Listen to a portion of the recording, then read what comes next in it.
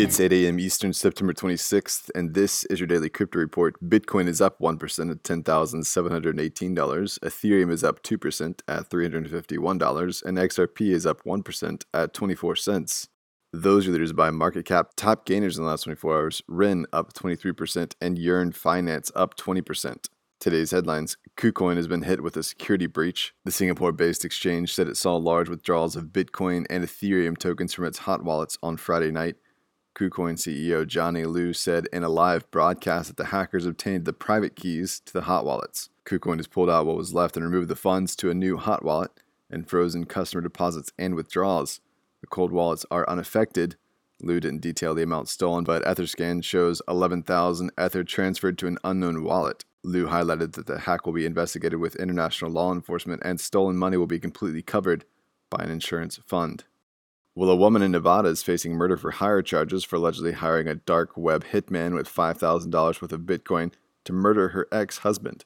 The hit, which didn't ever go through, was ordered in 2016.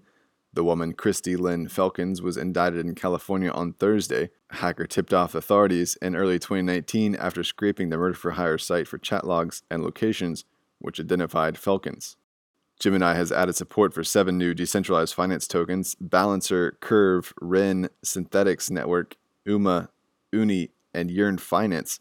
The Winklevoss brothers spoke about the move, saying DeFi promises greater choice, independence, and opportunity for all. We are here to help usher in this next wave of growth and financial innovation for the world. Notably, New York residents are allowed to trade in DeFi tokens on Gemini, which is a deviation from Coinbase's stance. And finally, a report from the University of Cambridge points to the number of crypto assets held by service providers increasing 189% in the last year. In 2016, there were 5 million unique users across 45 million accounts. We now have 101 million unique users across 191 million accounts.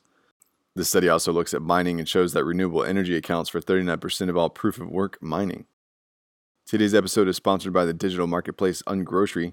If you've ever thought about who your food comes from, Ungrocery is the place to shop. The food people are online at ungrocery.com.